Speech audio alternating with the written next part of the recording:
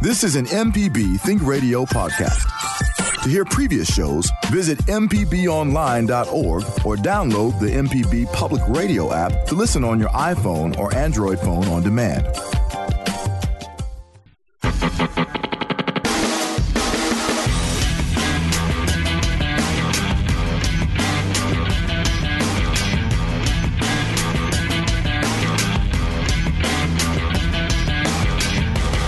This is MPB Season Pass on Think Radio with producer Liz Gill. I'm Jay White. On today's show, we'll speak with Gulfport's Leisure Services Director Gus Wesson and Dallas Cowboys starting quarterback and former Mississippi State legend, oh no, he's still a legend, former player Dak Prescott. But first, we've invited on to the show Brickley Miller, Facility Director of the Mississippi Horse Park.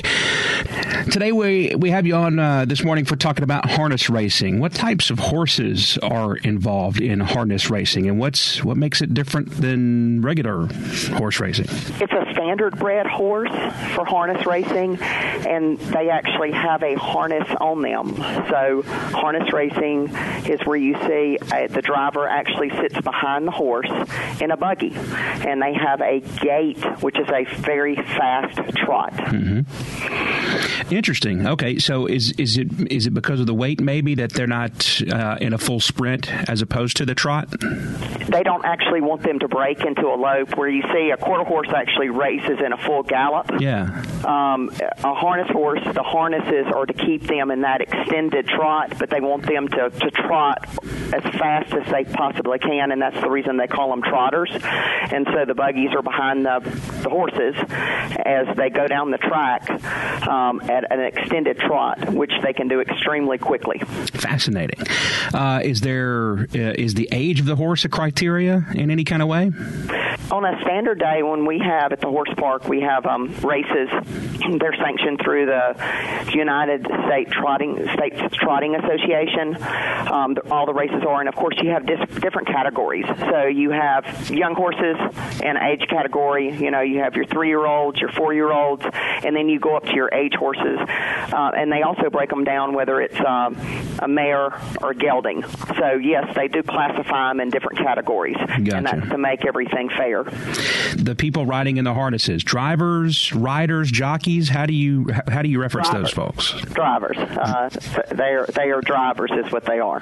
Gotcha. And so for those folks, what is the mode of operation once they're in and once a race is going? So it takes months of training your horse to actually get them to extend into that trot. You know, and first you have to break them to the harness, and then you have to break them to the buggy. You know, it takes months of preparing and years even of preparing a horse to really race to full potential. And that's the nice thing about Mississippi is we have a lot of tracks in Mississippi where harness racers can do that and get their horses ready to go to these races. So it's not just you've got to actually teach that horse what he needs to do and that driver behind him. And you have different drivers. You have some drivers that actually just drive for the races, and then you have some owners that actually train, but when it comes time to race, they actually have a different person in the seat. Just like you would if you were racing a horse. You would have a different person that sometimes actually exercises your horse, and then you have a jockey that gets on for the race. How about that? Once the race starts, I know, for jockeys, they make it look incredibly easy, but there's a lot going on there. How about with harness racing? The same thing, except you actually, instead of starting out of a gate at a standstill, they actually start behind the truck, a truck that has an extended arm on it. And so the horse is already pacing anywhere from 15 miles an hour on up because they're right there and they have to get in line with that truck before the truck will go off, because the judge is actually sitting on the back of the truck. One of the judges is to make sure that they all start fairly and correctly. Interesting. And then you've got to race, and you've got to race around the track, and you have to stay within your lane And if you want to pass somebody, you've also got to pass them properly, just like you would in a horse race, and not foul their movement. And that way the race is fair and clean to the end, and the winner is declared the winner. Gotcha.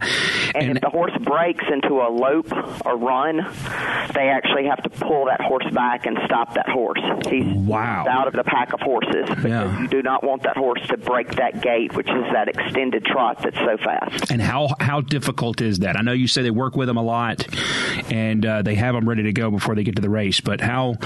I suppose how often does a foul like that occur? Well, I think, sometimes in any type of, when you're dealing with an animal, you're not always in a controlled environment. Yeah. You work with them and you work with them. And some of these horses, would occasionally probably break gait. But the majority of them that you see, they do have them so well trained before they get out on the track that you're going to see a great competition between horses that are trained and ready to go. So occasionally you're going to see one that, has broken a gait and he has loped, and they'll pull him to the outside of the track, and that way he doesn't interfere with the other horses, because even though it's a very competitive sport, you're very respectful of the people that are in the sport with you, and you want them to have a fair opportunity as well. So the drivers pull their animal out of the way so the other horses can move forward. That's so interesting. Sportsmanship. Absolutely, but that's really tough to think about. You're in a race, but you can't break out into a full sprint. It would probably take a couple of years to teach me how to not. You're on your mark, get set, go, and this is a race to see who's the fastest, but you can't go full into a sprint. I would probably never be able to keep myself from doing that. Well, and that's exactly right. These trainers have worked really long and hard to get these horses prepared to go, and whether they're racing here around Mississippi, which they have sanctioned harness races about once a month, at least in the summertime, where they can go and race, and then they have other warm-up races as well. And then the trainers that have the horses that are doing really well that season will actually take them off to the bigger fairs in different states and compete during the fairs on those tracks, because they feel like that their animal can leave the state of Mississippi and go and compete. You mentioned, you kind of led me to my next question, where all in Mississippi is harness racing available to watch?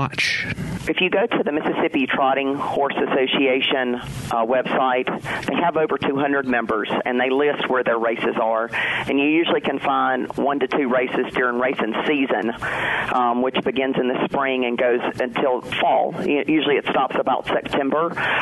You can usually find 1 or 2 races a month to go and see. And then, of course, the Neshoba County Fair as well in Philadelphia, Mississippi. You can see those. There are tracks in Jackson, and we have a 5/8 mile track. In 2018, we actually will have 3 harness races here at the Mississippi Horse Park this year.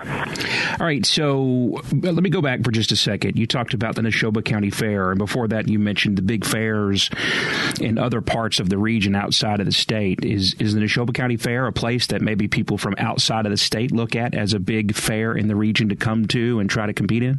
You do have people from out of the state that do come and compete at the Neshoba County Fair. You will find at different fairs you have different prize levels. And so the Neshoba County Fair does a great job to add prize money, give away nice coolers and prizes. But you'll find at other fairs they have those options as well, and sometimes the prizes are bigger at other fairs. So you can travel around depending on where you want to go and the level of your horse, the distance that you want to travel, and the competition level. Now let me ask you about you mentioned the horse park, the Mississippi Horse Park outside of Starkville. Tell me about what all goes on there and about the track there. We are a beautiful 100-acre facility, and we have a 69,000 square foot inside arena. We have a large covered arena. We have over 300 stalls, and we have a 5/8 mile track. We also have a large RV park. We had actually 100 events in 2017 at the horse park, and part of what we do is we do host harness racing on our track. We have a really nice track. We have normally 3 races a year on there, and then we have certain days at certain hours where we actually open the track for our local harness racers to come and use the track if they'd like to come and train on it. And how is the I guess the sport with not necessarily people who are that this is what they do, but just for the average fan? Is there a lot of interest in trying to break into the sport? I think as far as the spectator, is that what you're asking me? Yeah. Okay.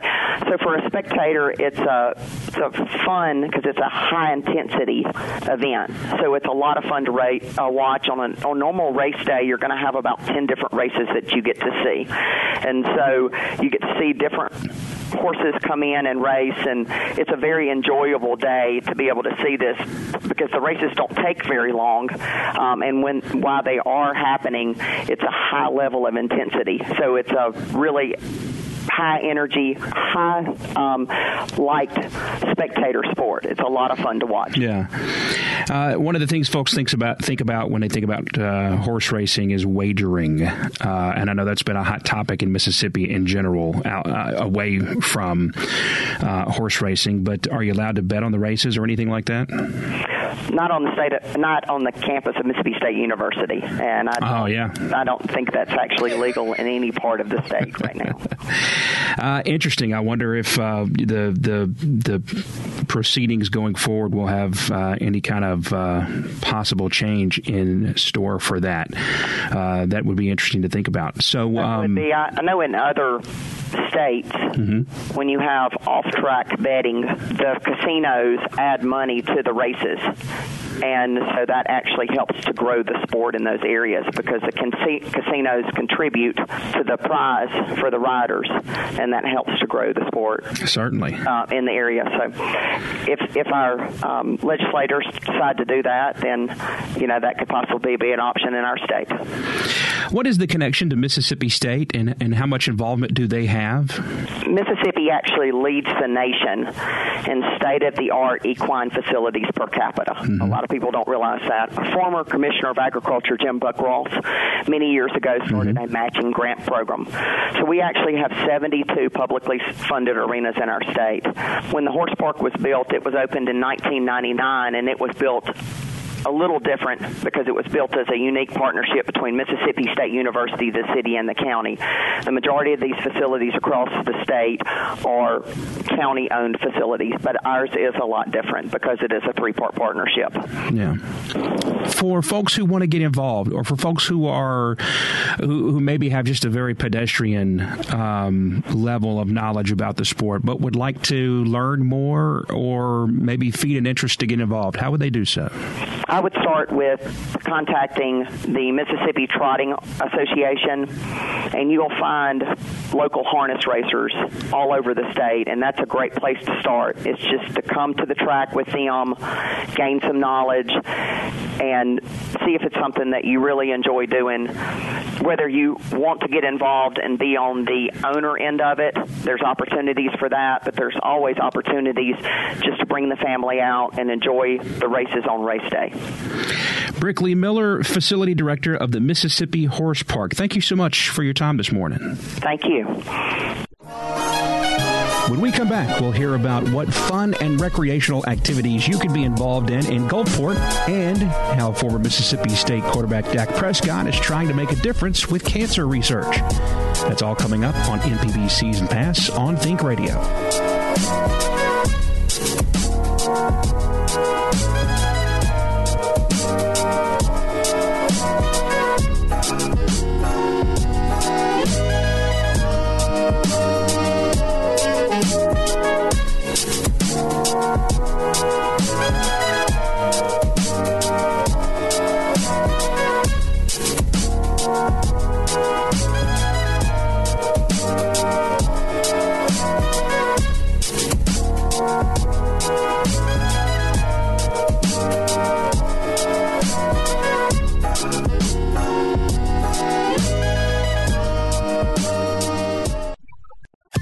This is an MPB Think Radio podcast. To hear previous shows, visit mpbonline.org or download the MPB Public Radio app to listen on your iPhone or Android phone on demand.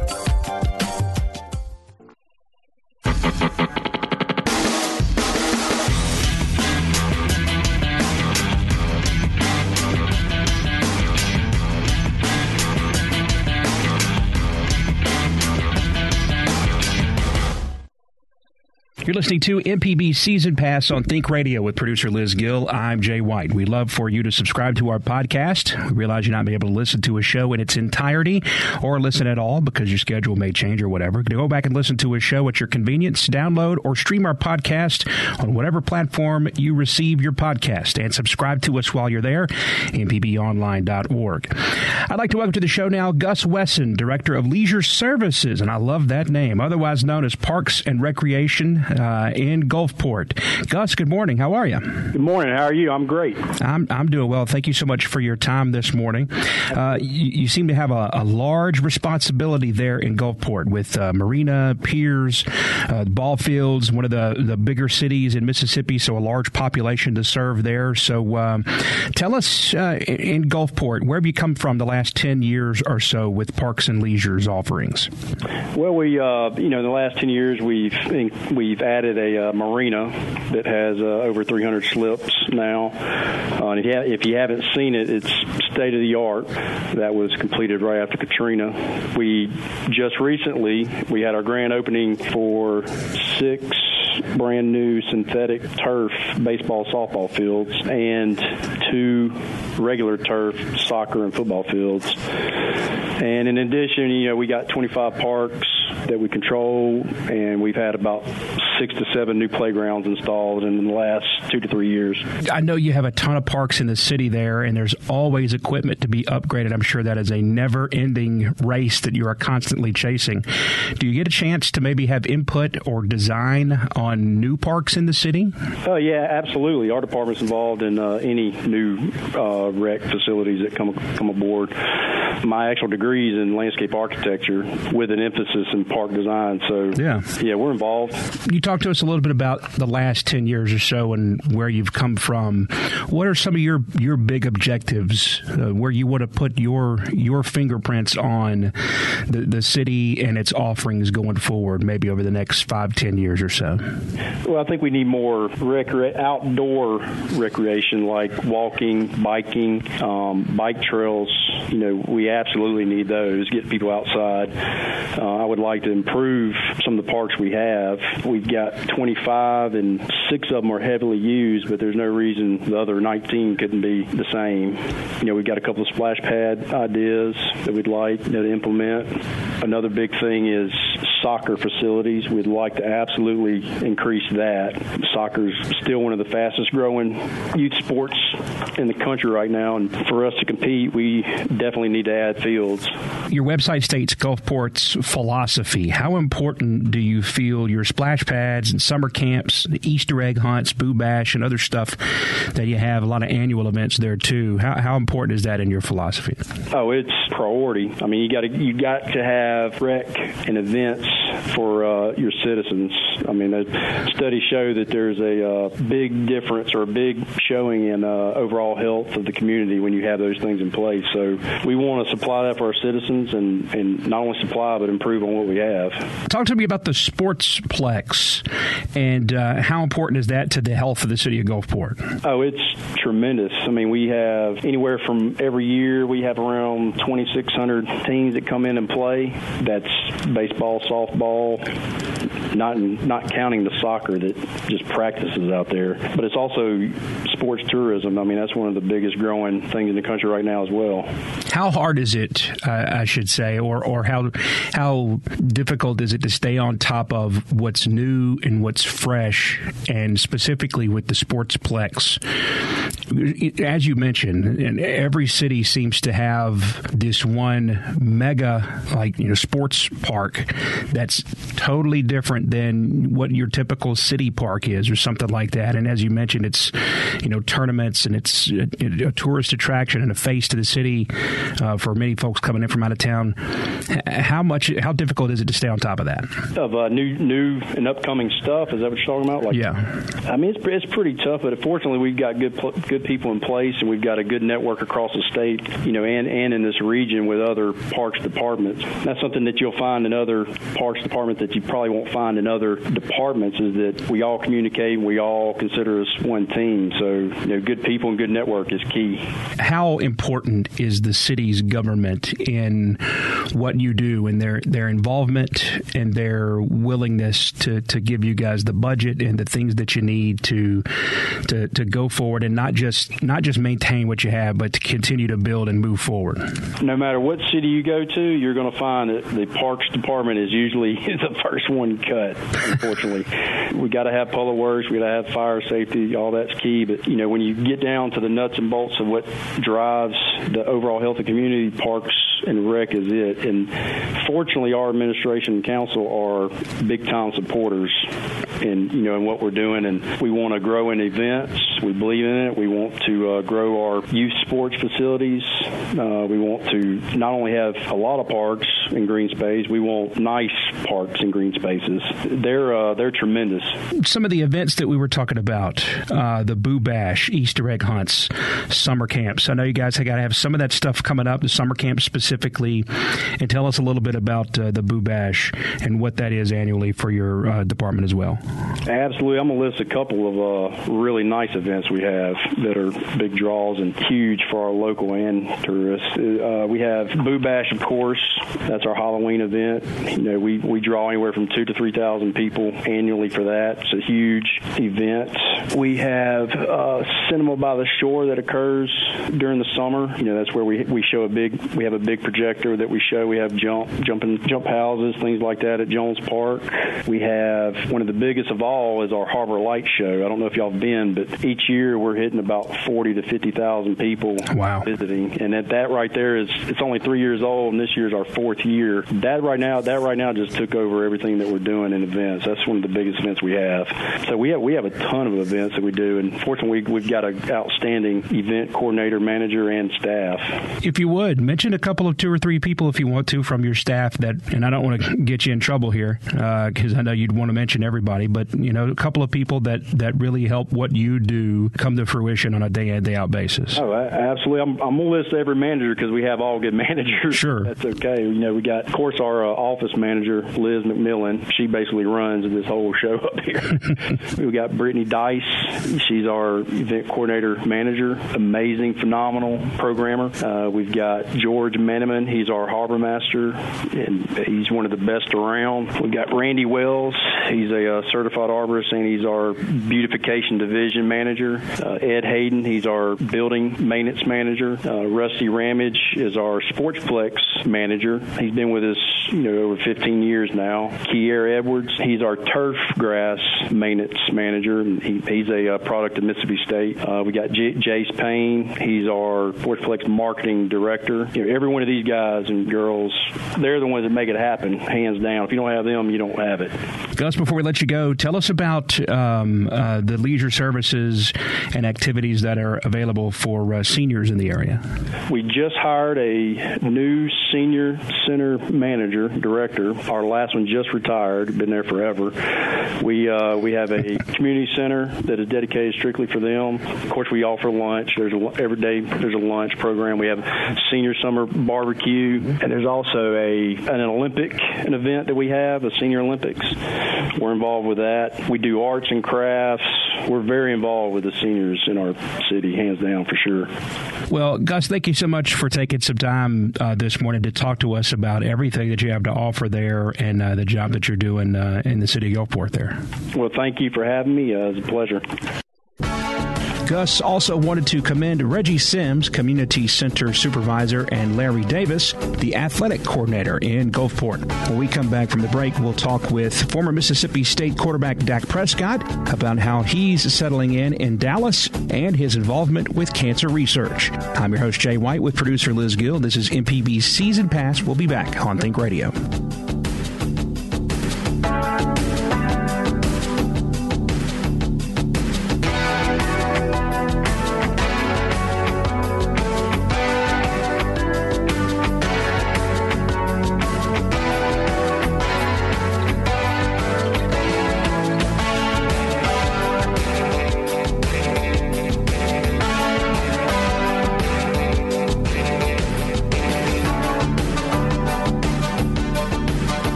This is an MPB Think Radio podcast.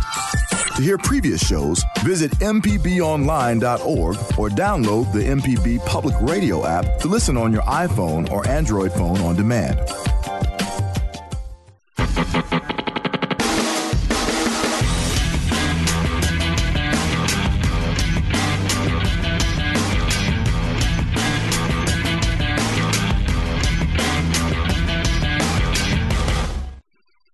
This is MPB Season Pass on Think Radio with producer Liz Gill. I'm Jay White. We've invited onto the show medical oncologist Dr. Morgana Freeman, a melanoma specialist at City of Hope Comprehensive Cancer Center in Southern California, and former Mississippi State player and current Dallas Cowboys quarterback Dak Prescott. Dr. Freeman, we'll speak with you in just a moment, but first we want to remind Dak how proud we are at Mississippi Public Broadcasting and across Mississippi of your legendary status now. A young man, an NFL rookie, slipping into the starting quarterback position in 2016, just out of Mississippi State, voted NFL Offensive Rookie of the Year that year. And then this past year, you finished the season with a 6-0 victory over the Philadelphia Eagles, who would go on to win the Super Bowl, their last loss coming to you and the Cowboys.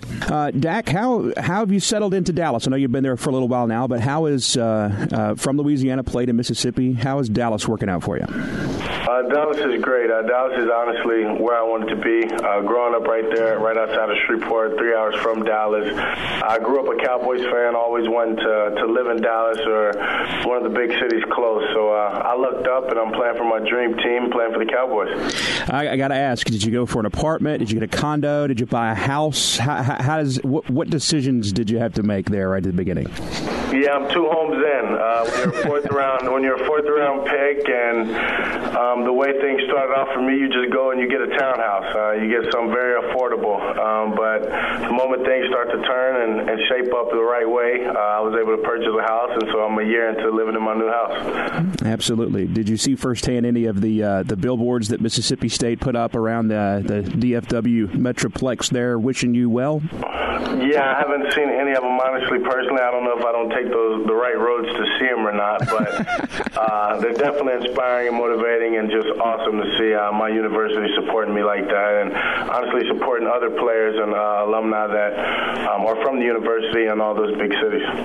Now, we're aware that your mother passed away from colon cancer in November of 2013.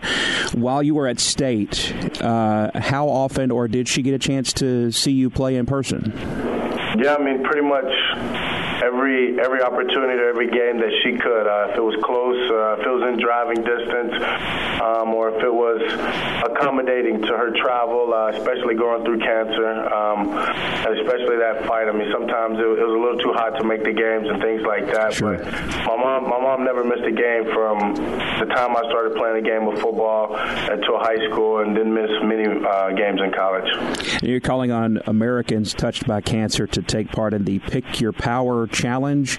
All people need to do is share a photo via ReadyRaiseRise.com holding a sign that says #ReadyRaiseRise to showcase their inner power.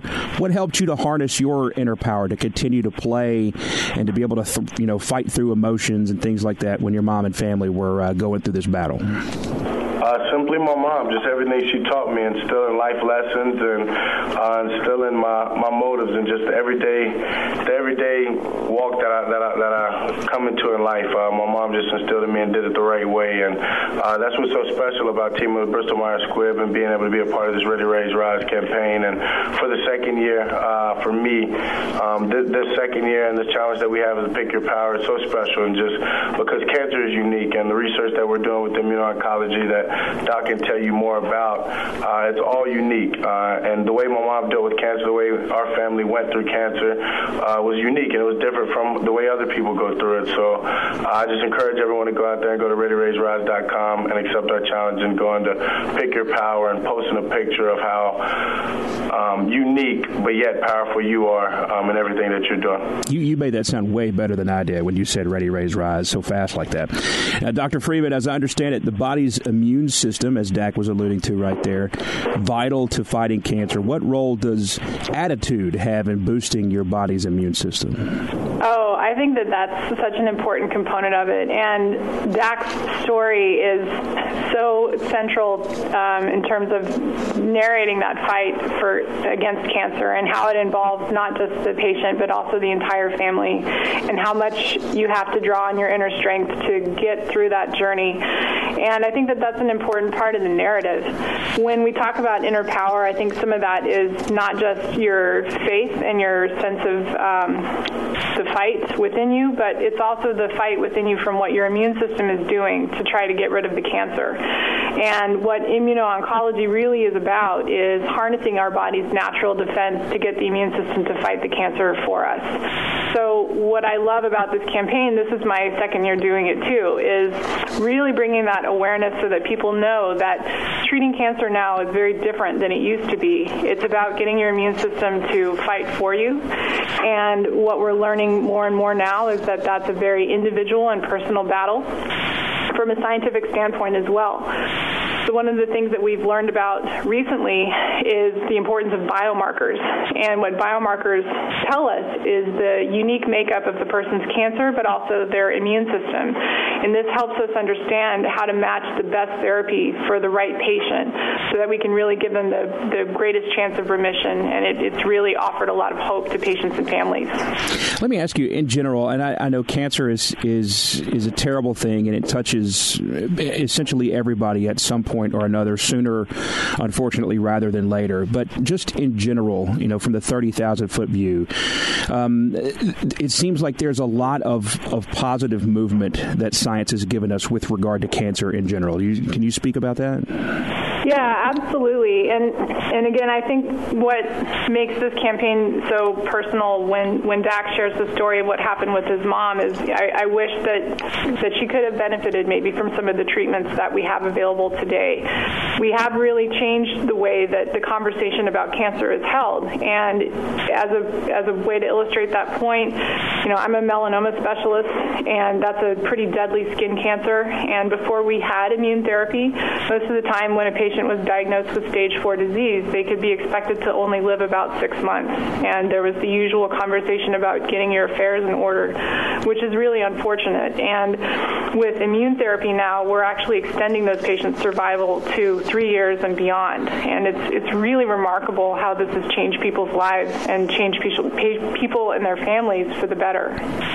Dak, is Dr. Freeman staying on you about keeping that suntan, or that sunscreen, I should say, lotion close by and staying all screened up during football, summer workouts and things? Of course. She doesn't necessarily have to. I've got a great support system in doing that, and know the prevention and everything that I need to take into account and making sure that I protect myself. Dak, let me give you a chance to tell people about your mother a little bit. Man, it is remarkable from the time that you were playing early on at Mississippi State through your pro career so far and through the draft process and everything. You have this uncanny ability, and it's a lot easier said than done, of saying the right thing and being in the right place at the right time and being able to keep yourself out of harm's way. It sounds like an easy thing, but for a pro athlete, for a superstar college athlete, it is not necessarily a very easy thing to do. Tell me a little bit about how your mom raised you, your parents raised you, and how that prepared you for handling the success that you've had. Yeah, you said it best. It's not easy, and definitely not easy, as you said, being in the position, playing for the Dallas Cowboys, and what that comes with is a lot of responsibility and a big platform. I mean, it's a great platform to be able to do the things like I'm doing today, being a part of this Ready to Raise Rise campaign. But not only that, I mean, it's knowing people are always watching. It's living in that glass house, and what I can say my mom taught me is the old cliche, rather be safe than sorry. So it's about eliminate distractions, eliminating the ways that things could spiral downhill. And it's about just being the best that I can at every moment and just having a high character. Dr. Freeman, what will we find when we go to ReadyRaiseRise.com? So when when you go to ReadyRaiseRise.com, you can learn about the resources available to teach you and teach your family and friends about how the immune system can fight cancer. You can also learn about the fundraising campaign, and as Dak said, our goal is to raise $250,000 to benefit cancer research and patient support organizations. So we're really trying to get people to go to the website,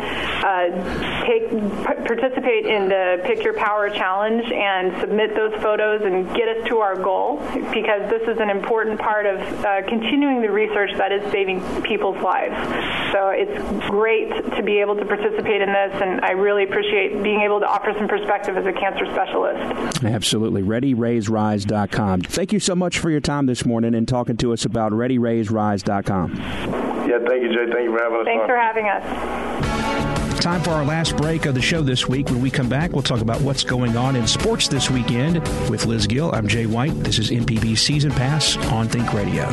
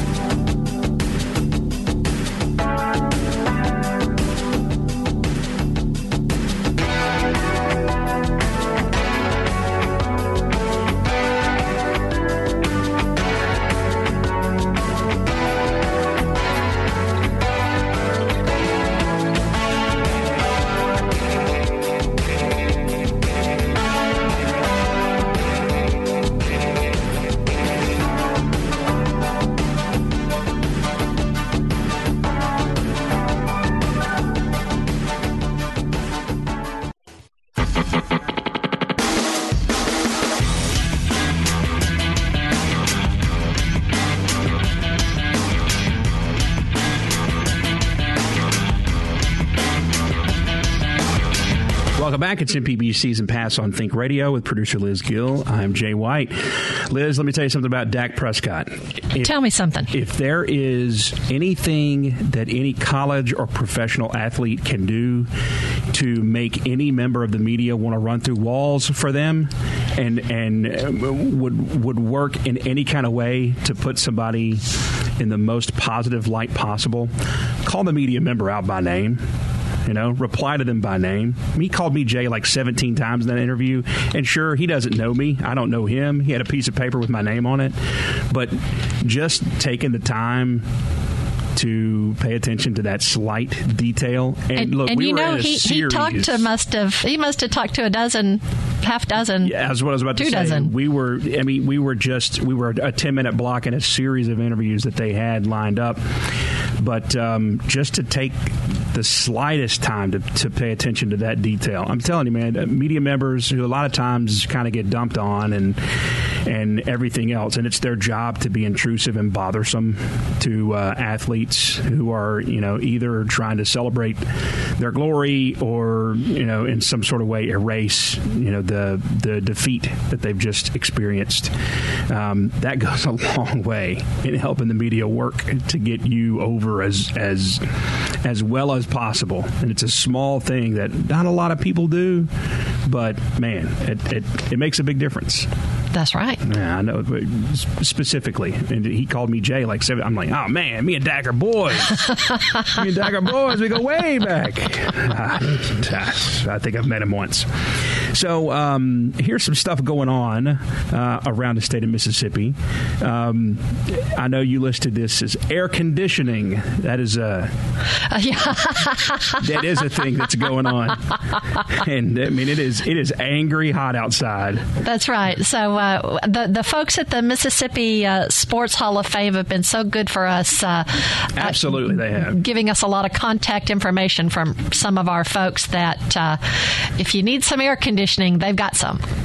Absolutely, they do. So, I mean, they're open Monday through Saturday, 10 a.m. to 4 p.m., and it's just a couple of dollars to get in, and that helps sustain the Hall of Fame. And I'm telling you, there is something new that if you're whether you're not really a sports fan, just a kind of pedestrian sports fan, or a sports nut, you will find something different to kind of to dive into every single time you go in there. That's Plus, how it's much history. Just a cool building. Yeah, and they're always adding stuff all the time. So it's an extremely cool place. If you're a sports fan, you have to have gone there at some point. If not, you're kind of doing yourself a disservice there. The Mississippi Championship Hot Air Balloon Launch Party. The annual Hot Air Balloon Race features a launch party on the historic square in Canton, in downtown Canton. That's coming up tonight, 6 to 9 p.m. And then tomorrow at 6 p.m., it's the Celebrate America Balloon Glow at North Park Mall in Ridgeland. And at 9:30 p.m., they're going to have fireworks. And then on Saturday, back in Canton, they're having a balloon chase bike race. It starts at 7 a.m. and a competition flight at the Canton Multipurpose Center. And then the Championship Hot Air Balloon Fest at the Canton Multipurpose Center is starting at 6 p.m.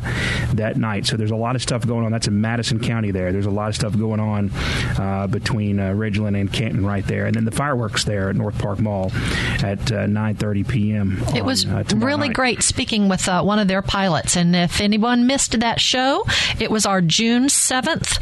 And you can listen to it again at mpbonline.org/season pass. There you go. The 71st annual Mississippi Deep Sea Fishing Rodeo starts tomorrow and runs through the 4th. And it's at Jones Park in Gulfport. It's billed as the largest family-friendly fishing rodeo in the world and includes fun for the entire family, fireworks, fishing, lots of vendors, great food, of course, great seafood, as you would expect. Contestants fish the Gulf waters for days, competing for cash and prizes in 30 categories of both saltwater and freshwater fish. If you want to learn more about this, their website is MississippiDeepSeaFishingRodeo.com. MississippiDeepSeaFishingRodeo.com. The 71st annual is a humongous deal on the Mississippi Gulf Coast. That's right. And if you're interested in deep sea fishing, we've had a couple of programs recently on MPB Season Pass. We talked to a boat captain who participated, and in the blue. No, I shouldn't say because I don't know. Bill. Oh, here I'm just digging my hole. Anyway, Bill. MPB He's Season okay Pass, mpbonline.org/season pass, and we've got a couple of great episodes talking about deep sea fishing. Absolutely. Also on the coast, the annual Our Lady of the Gulf Crab Festival starts tomorrow, runs through Sunday.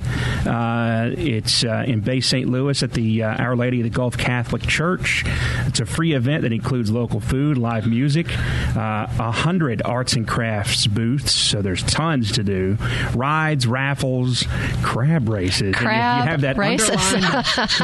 underlined, bolded, and italicized. Well, that's our sports tie-in. If crab racing is your sport, it's crab season, and you can go to the crab races at the Crab Festival. I wonder if the newly christened gambling laws in Mississippi will allow you to put money down on the crab races. I wonder how you handicap the crabs. Anyway, food items include boiled crab. I guess those are the losers. And shrimp and catfish, po' boys, gumbo, crab stuffed potatoes. Now I'm hungry. And biscuits, burgers, dogs, and a bunch more. For more details, if you want to call and see about the Our Lady of the Gulf Crab Festival coming up tomorrow through Sunday, it's 228-467-6509. 228-467-6509. And all these events are on our MPB calendar, which is at mpbonline.org. Yep.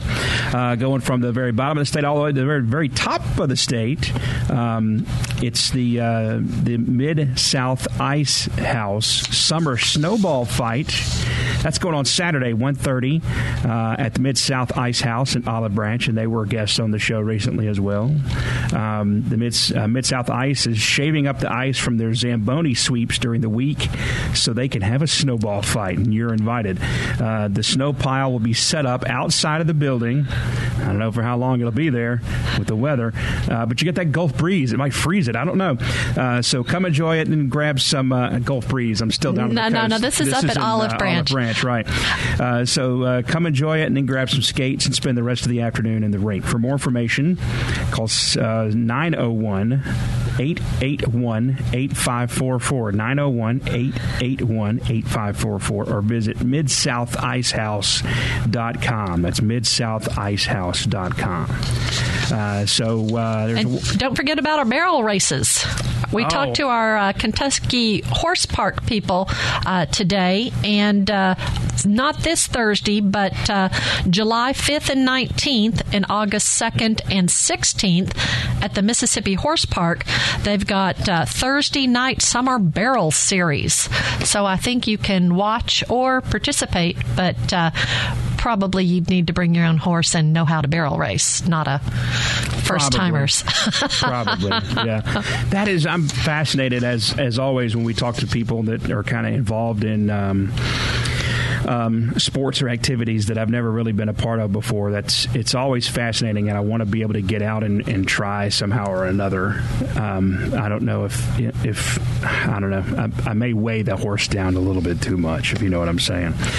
The Out of Bounds Cornhole Classic is going on tomorrow, 10 a.m. to 2 p.m. at the Renaissance at Colony Park Shopping Center in Ridgeland. We watched professional cornhole on ESPN earlier this week, and my family was astounded that there was televised professional cornhole. And I said, hey, if you listen to MPB Season Pass, you would already know all about professional cornhole, because we did that show on April 19th. Yeah, absolutely. We did, and that is a sport that everybody, I would guess almost everybody, has been a part of at some point or another. And we had a league here for a very short time. Yeah. Then some feelings got hurt, and it went away. I don't know what happened. But this is the Out of Bounds Cornhole Classic, and proceeds go to the Warrior Bonfire Program. So there you go. It includes refreshments, live music, and a raffle, and it's there at the Renaissance and Colony Park. So there'll be great shopping all around you in case you don't want to take part in the cornhole. It is, for more details, contact Blake Scott, who is a former voice of the Mississippi Braves and has been on this program before. Blake, call him at 601-951-7311, 601-951-7311. And as I understand, there is still a couple of spots left if you want to get in. So there you go. The Cornhole Classic going on in Ridgeland at the Colony, at the, what is it? Renaissance at Colony Park. Right. That's fancy. But there's no added ease at the end of anything, I don't think. Yield shoppy. Yeah. Mississippi State has a new baseball coach. This is kind of a big deal. If there is a legacy athletic program in college sports in Mississippi outside of well, there's probably two. It's Ole Miss football and Mississippi State baseball. And Mississippi State is going to have a fourth coach in 4 years. They had Andy Cannizzaro kind of, I don't know, it had some ethics issues that got him pushed out the first week of the season. That's about as radio friendly as I could put that. And Gary Henderson was the interim coach this year and did a really good job. Ultimately, the Mississippi State Bulldogs played into the national Final Four. They played into the semifinals. They were one strike away from losing in the first two rounds of the NCAA tournament, and then they went on a rather successful run, winning the regional in Tallahassee, Florida, at Florida State. Sorry, Kevin Farrell. He's right behind. He's in the office right behind us here. He's probably grumbling now. And then won a super regional at Vanderbilt in Nashville and quieted the Vandy Whistler and did everybody in the world a favor. In the meantime, won their first two games of the College World Series, but then lost two in a row to Oregon State to finish tied for third, making the Final Final Four, a big deal. And Gary Henderson did a great job and won a couple of different National Coach of the Year awards. So there was some thought that maybe he was in the running for it, and I'm sure to some extent he was. But the guy that was hired by Mississippi State to be the new coach is a guy named Chris Lemonis. Chris's dad actually graduated from Mississippi State, but Chris, he's been a little bit all over the place. He was hired from Indiana University, where he had been the head coach the last 4 years and had taken Indiana to the NCAA tournament 3 of the 4 times, including this year, where they had a 40-win season, which is a pretty good benchmark to get to. Before that, he had coached under Dan McDonnell, who is part of the coaching tree of Mike Bianco, who's the head baseball coach at Ole Miss, has been for 20 years, and was with McDonnell for a long time at Louisville, including a couple of College World Series, or 2 or 3, maybe 4 College World Series trips at Louisville. And before that was with McDonnell at the Citadel, which is a military school in South Carolina that actually, when Lemonis played at the Citadel, he was a player there from 1990 to 1993. They made the College World Series in 1990. And also that year, in 1990, Mississippi State made the College World Series. And the player on that Mississippi State team in 1990 was John Cohen, who is the athletic director at Mississippi State, who just hired Chris Lemonis to be the head coach. Well, now, I'm a little bit worried about the guy who just took State to the World Series. Is he going to have trouble finding a job? I don't think so. He's not an up-and-comer. He's been around for a long time. So some athletic directors and fans who want the next coach to be here for 25,000 years, he's not going to be around for that long. I mean, he's a little bit long in the tooth, and I don't think he wants to do it that long. But obviously, he's a decent strategist and a good baseball coach. And he's straightforward with his players, which I think did a lot for this team this year. For Liz Gill, I'm Jay White. Thank you so much for listening to MPB Season Pass. Stay tuned. So the Remedy Kids and Teens with Dr. Jimmy Stewart is next on Think Radio. This is an MPB Think Radio podcast. To hear previous shows, visit mpbonline.org or download the MPB Public Radio app to listen on your iPhone or Android phone on demand.